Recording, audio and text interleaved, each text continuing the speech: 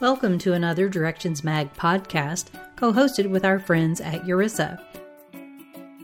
Hello, my name is Matt Gerike. I am with URISA's Professional Education Committee and one of the folks that work with this wonderful podcast series with URISA and Directions Magazine. And here we have with us today two individuals that work with URISA's Vanguard Cabinet and the URISA Mentoring Network. And so today we'd like to talk a little bit about some of the challenges and strategies involved with program management, especially in volunteer organizations. So today we have Rachel Layko and Frank Romo with us. Could you please introduce yourselves? Hi everyone, I'm Rachel Layko, and as Matt said, I am one of the co-chairs of the Vanguard Cabinet's Mentoring Subcommittee, and along with Frank, run the URISA Mentoring Network. Hello, my name is Frank Romo, and I am the co-chair of the URISA Mentoring Network along with Rachel. We've been at it for about 2 years now, and we love this program and are excited to talk about it today. Well, welcome and thank you for taking the time to chat with us.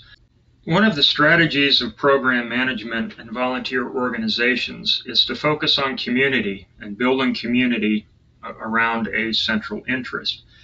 URISA's Mentoring Network is an example of a program taking this approach. Frank and Rachel, what's the URISA Mentoring Network and how is it working?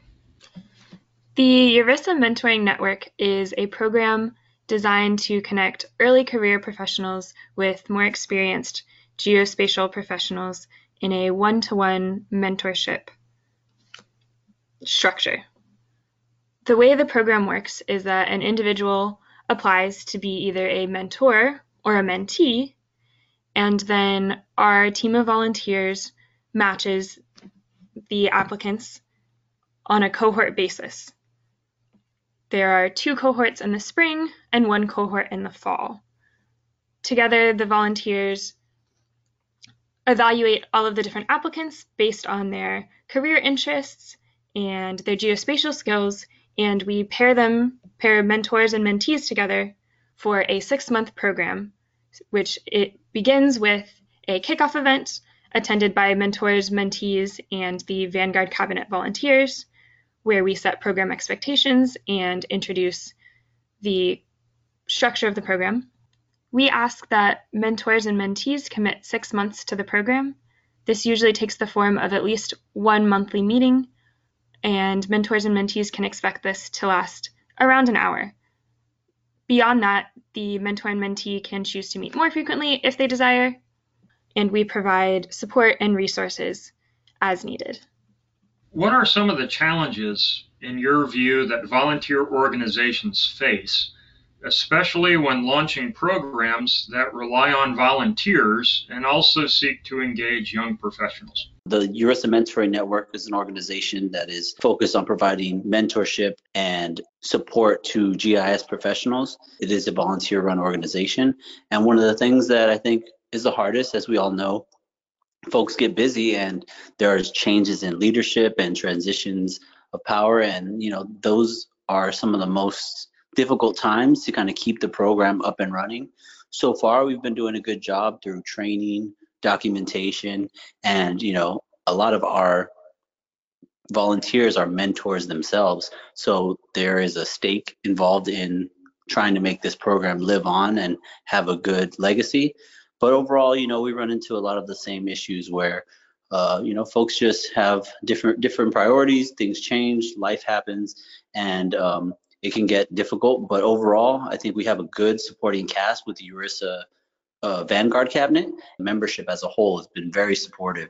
So I think we've gotten a lot of great support from volunteers, and that's helped us stay afloat in our first launch of the program. I'll just add to that when Frank and I first started about 2 years ago, one of the things that we found to be very important was creating a roadmap for the program and seeing what we were starting with and where we wanted to end up and all of the steps that we would need to follow in order to get to that end goal of having successfully paired mentors with mentees and to be able to support their mentorship relationship for the duration of the program.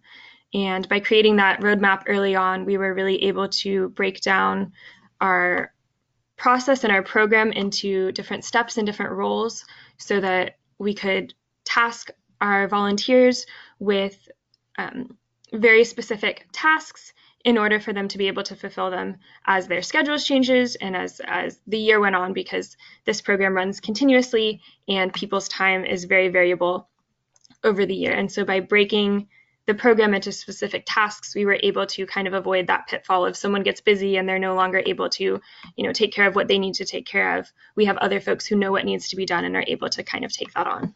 So the roadmap sounds like a great idea for setting up and structuring a program. Are there other strategies that you find useful in developing successful lead volunteer programs, especially ones that you want to continue beyond an initial launch? Frank, do you have any ideas you can share with us? Absolutely. For any program, there's an ethos that needs to be present for not just the leadership, but those folks who are following and supporting.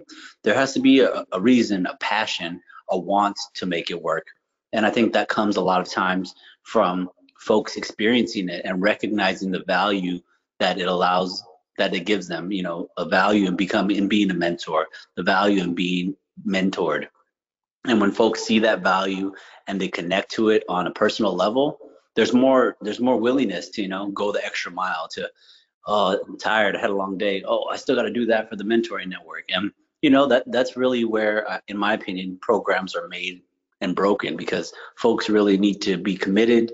And in order for them to be committed, they have to feel part of something greater, and they have to feel like it's something that's of value to them in their lives outside of just their professional career. Because we all, have great colleagues and people that we work with, but there's always that one colleague or one person who you connect with more, and of course you want to talk to them more. And I think it's nothing different with a program like this. When you develop relationships and friendships and you create this support system, it creates a feedback loop that allows folks to continue to want to give back to the program and continue to want to build the legacy of the program. So that's a great point, that for folks working with volunteer organizations, it really gets into that sense of belonging, that sense of attachment, that sense of being a part of something, and that feedback loop that really helps drive interest and participation.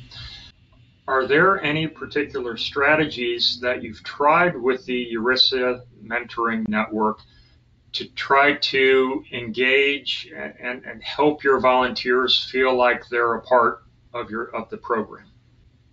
So I think one of my favorite ways to be involved and very directly involved is serving as a mentor myself. As a very recent college graduate, I was a little bit apprehensive about doing so because I didn't necessarily feel that I had many experiences or much to offer in the realm of being a mentor.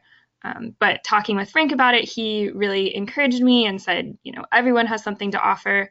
And there are recent college graduates or students who are coming close to the end of their time in college who could really benefit from your perspectives. And so I was encouraged to jump in and serve as a mentor. And Frank and I have really encouraged others who are part of the subcommittee to do the same. And I think we've really seen that those folks who do serve as mentors have become more engaged and more invested in the program through their own involvement, because they can directly see how their mentees are benefiting. And we've had the added benefit that those who are serving as mentors come back and say, well, hey, what if we tried this? What if we improved the program in this way? One of those great improvements has been the addition of a kickoff event which gives mentors and mentees the opportunity to meet in a large group over Zoom before they begin their mentor-mentee relationship with the program. And that gives the volunteers a chance to interact with them live and also gives participants a chance to get to know one another. And so through encouraging volunteers to be involved in the program itself, we've seen benefits both with their engagement, as well as benefits to the structure of the program itself. Yes, I agree, Rachel. I would just like to echo that. I think the kickoff event is a great example of how we try to engage folks. And that was a specific request from folks who had gone through the program.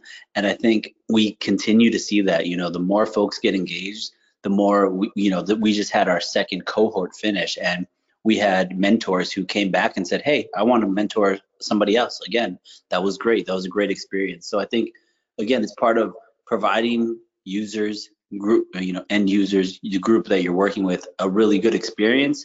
And then also just being open to when they don't have good experiences and recognizing that that's a learning opportunity. That's an opportunity to change your strategy and implement new techniques to try to reach people, because the last thing that we want to do is isolate people or make people feel like they're not part of the program, or that the program was just kind of a one and done. Again, that doesn't build longevity. The way we try to build longevity is by having that constant feedback, conversation. We send out surveys. We follow up with folks individually to make sure that they are still engaged. They know that we value their participation and that we're more than thrilled to have them back. So again, it's about this consistent feedback loop, making sure people feel acknowledged, make sure that they recognize that their contributions are valued. And I think one of the first points Rachel touched upon is making sure that everybody knows that even if they're a mentee, they still have valuable knowledge to contribute. And that's one of the things that is really important in our program, is that intergenerational sharing of skills, sharing of knowledge. And I think that's one of the things that makes the program so unique. The composition of today's workforce, and like the workforce, many professional organizations brings together folks from many different generations, however you want to define generations. And Rachel made the great comment before about, I'm relatively recent out of college, but does that mean that I can serve as a mentor? Does that mean that I shouldn't serve as a mentor? That kind of get the wheels spinning on how some of these generational aspects, generational considerations play out in volunteer organizations and programs. Is there anything that you found particularly challenging in trying to build the program, bring together folks from multiple generations in participating and finding value in it? I think one of the most exciting things that we've found with launching this program is just the interest across all career stages in mentoring. And in the beginning, it definitely, Frank and I had to sit down and say, how are we going to design this program and design the application so that we can best serve all of those who are interested in being mentors and mentees? One of the challenges that we first encountered was that our questions weren't quite specific enough in order to gauge applicants' career experiences and what they were searching for in a mentor. And so we ended up tweaking our survey so that we made sure that we asked folks kind of where they were in their career stage and some more specific questions about what they were looking to gain from their mentor-mentee relationship, so that we could make sure we were pairing, maybe some early career professional folks with mid-career professional folks, and then individuals who are looking for mentoring as mid-career professionals with those who had been in the field much longer. So once we were able to define the structure of our program in order to serve all of those needs, I think that helped us to better meet the intergenerational learning and intergenerational mentorship that Frank had touched on earlier. One of our greatest challenges has been making sure that we have a good enough balance between mentors and mentees. And I think when I say that, I mean, we want to make sure that in the most ideal situation, we have a one-to-one match, one mentor to one mentee. However, that's not always the case. And I think, that's how it plays out logistically. But I think what we've struggled with on a greater level is what that looks like for people on an individual level, because everybody comes to the program and says, hey, I want to be a mentee, teach me. And I think, not to get too off topic, but I think that comes very much from informed very much I believe that's informed very much by our model of education, this kind of banking model where there's one person who has all the knowledge and they are teaching these other folks. And one of the things we really try to do is try to break down those barriers and say, no, that's not the way this works. Everybody has something to contribute, and try to empower those folks who say, well, I don't know if I can be a mentor because X, Y, or Z. And we try to, we try to get rid of those notions and say, no, you do have something to offer. You might know how to do X better, or you might be more familiar with this new software, whatever it may be. We're here to try to help folks see that they are part of the community. And in order to be part of the community, it requires not just a take or a let me learn. It's also about giving back and saying, hey, I can help that person. And that's why it's a network. And that's why we're trying to build a community, right? It's a one-to-one mentor to mentee match, but we're also trying to figure out how to do it on a larger scale to make sure that there's a community aspect and in a way that can help flourish and support one another. So one of our greatest challenges has been trying to break down those barriers and those perceived barriers of maybe I'm not ready to be a mentor. And that goes directly into our program, where once the program is complete, we really encourage the mentees who just completed the program to sign up to be a mentor. And if we can translate 20 of those mentees, if we can get 15 of them or 10 of them to become mentors, now we see the program working. Now we see that kind of endogenous growth where everything is kind of, again, this feedback loop, and we are supporting one another, and the program starts to be able to grow organically. And I think that's really the key to success and longevity, because if everybody just comes, takes a number, and then leaves, that's not really going to help for the long term of the program. And so one of the things we've really been trying to do is make sure everybody knows that they have something to offer and that they are a valuable member of the community. Do you see any special things that GIS organizations face as they're trying to work with volunteers and build momentum and build community? Or do you find that many of the things that you've encountered do relate to other professions and organizations? I'd say whenever we're working on a project like this, launching a program, starting an organization, having volunteers, building community, whenever we have something like that, there's always, especially in the tech realm, there are so many tools to get the job done, and there's so many ways to connect, and there's so many different programs to use. And I think that has been both a blessing and a curse. I think, it can be difficult because folks want to use this tool or use that tool, and we have to try to centralize our data and centralize how we communicate to folks. One of the things we're trying to improve upon is creating our LinkedIn group and making sure that everybody's part of that community so we can share resources and share knowledge. So that's an example of how we settled on the tool, we went forward, and we're trying to utilize it to the best of its ability.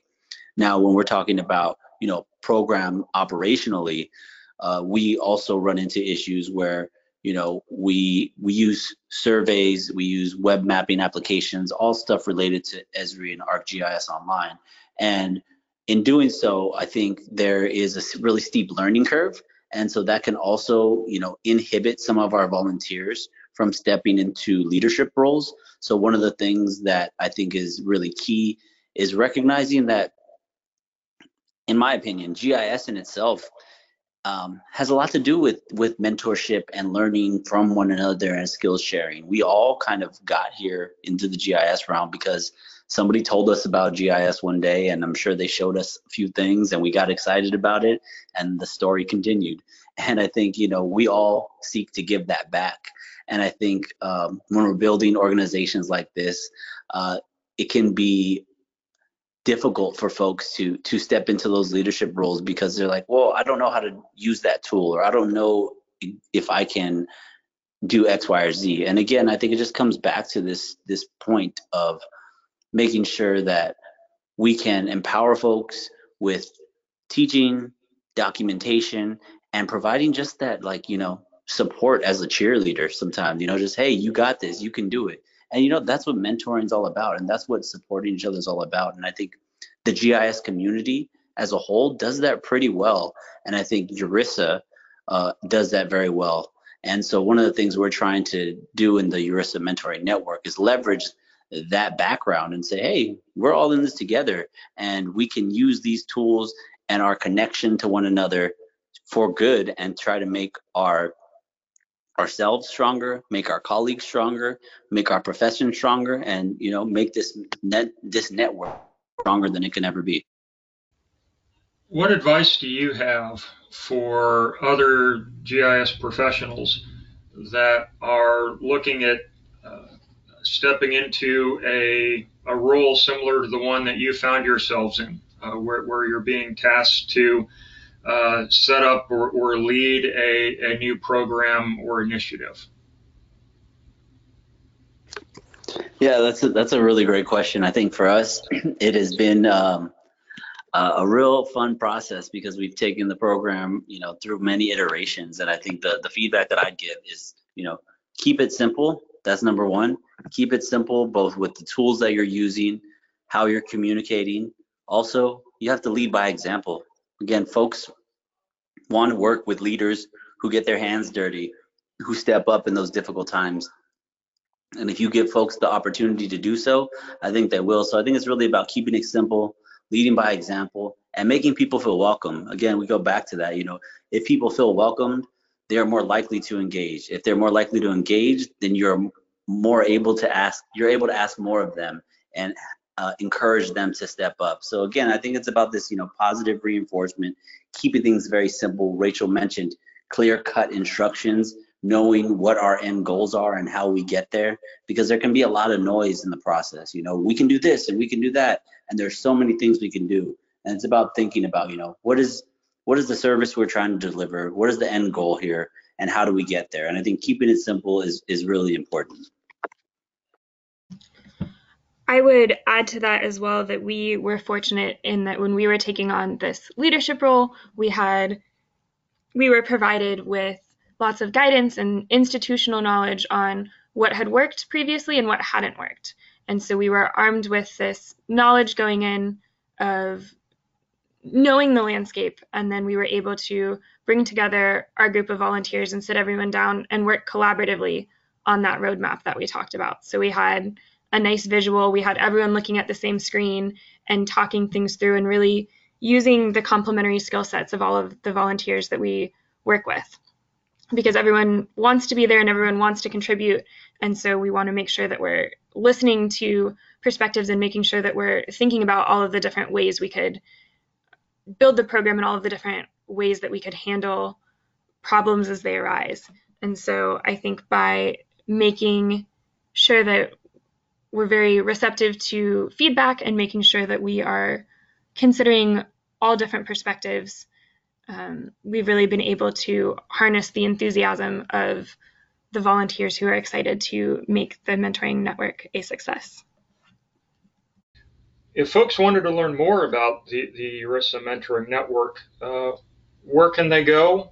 What other details do they need to know about it if they want to participate? The URISA Mentoring Network has been in operation for over 2 years now, and during that time span, we have managed to get over 200 participants from 20 different countries. This is a worldwide organization, and we continue to grow every single day. Another thing that is really great is that we have professionals from all walks of life, from all different industries, from transportation to natural resources, aerial imagery, anything you can think of related to geospatial industry. We bet you there's a professional in our network who is taking part in that type of work. Anyone who is in the geospatial industry can join the URISA Mentoring Network. We have a form that we ask folks to fill out that gauges their interests, identifies where they are in their career path, and tries to find out more information about them as a person so that we can better match them with the appropriate mentor or mentee. The link to that survey is located on the page, and if you go to that survey, you will also find a link to our main hub or website where we have information about the mentoring network. And on that page, you will also find a video where we host one of our kickoff events to provide information about the program. You do not need to be a URISA member to participate in the program. However, we do encourage all of our participants to join URISA after they've completed the program and had a successful experience. And in addition to that, we also encourage folks to continue to be part of the program as mentors or mentees in the future. And so far, we have over 200 folks who have participated, and we are growing every day. So we're excited to potentially have you all as participants, and we hope to see you all soon. Thank you, Rachel and Frank, for being with us today and talking about program management and community building and organizations and helping us learn a lot more about the URISA Mentoring Network and some of the strategies that you've used to help raise the profile and success of the program.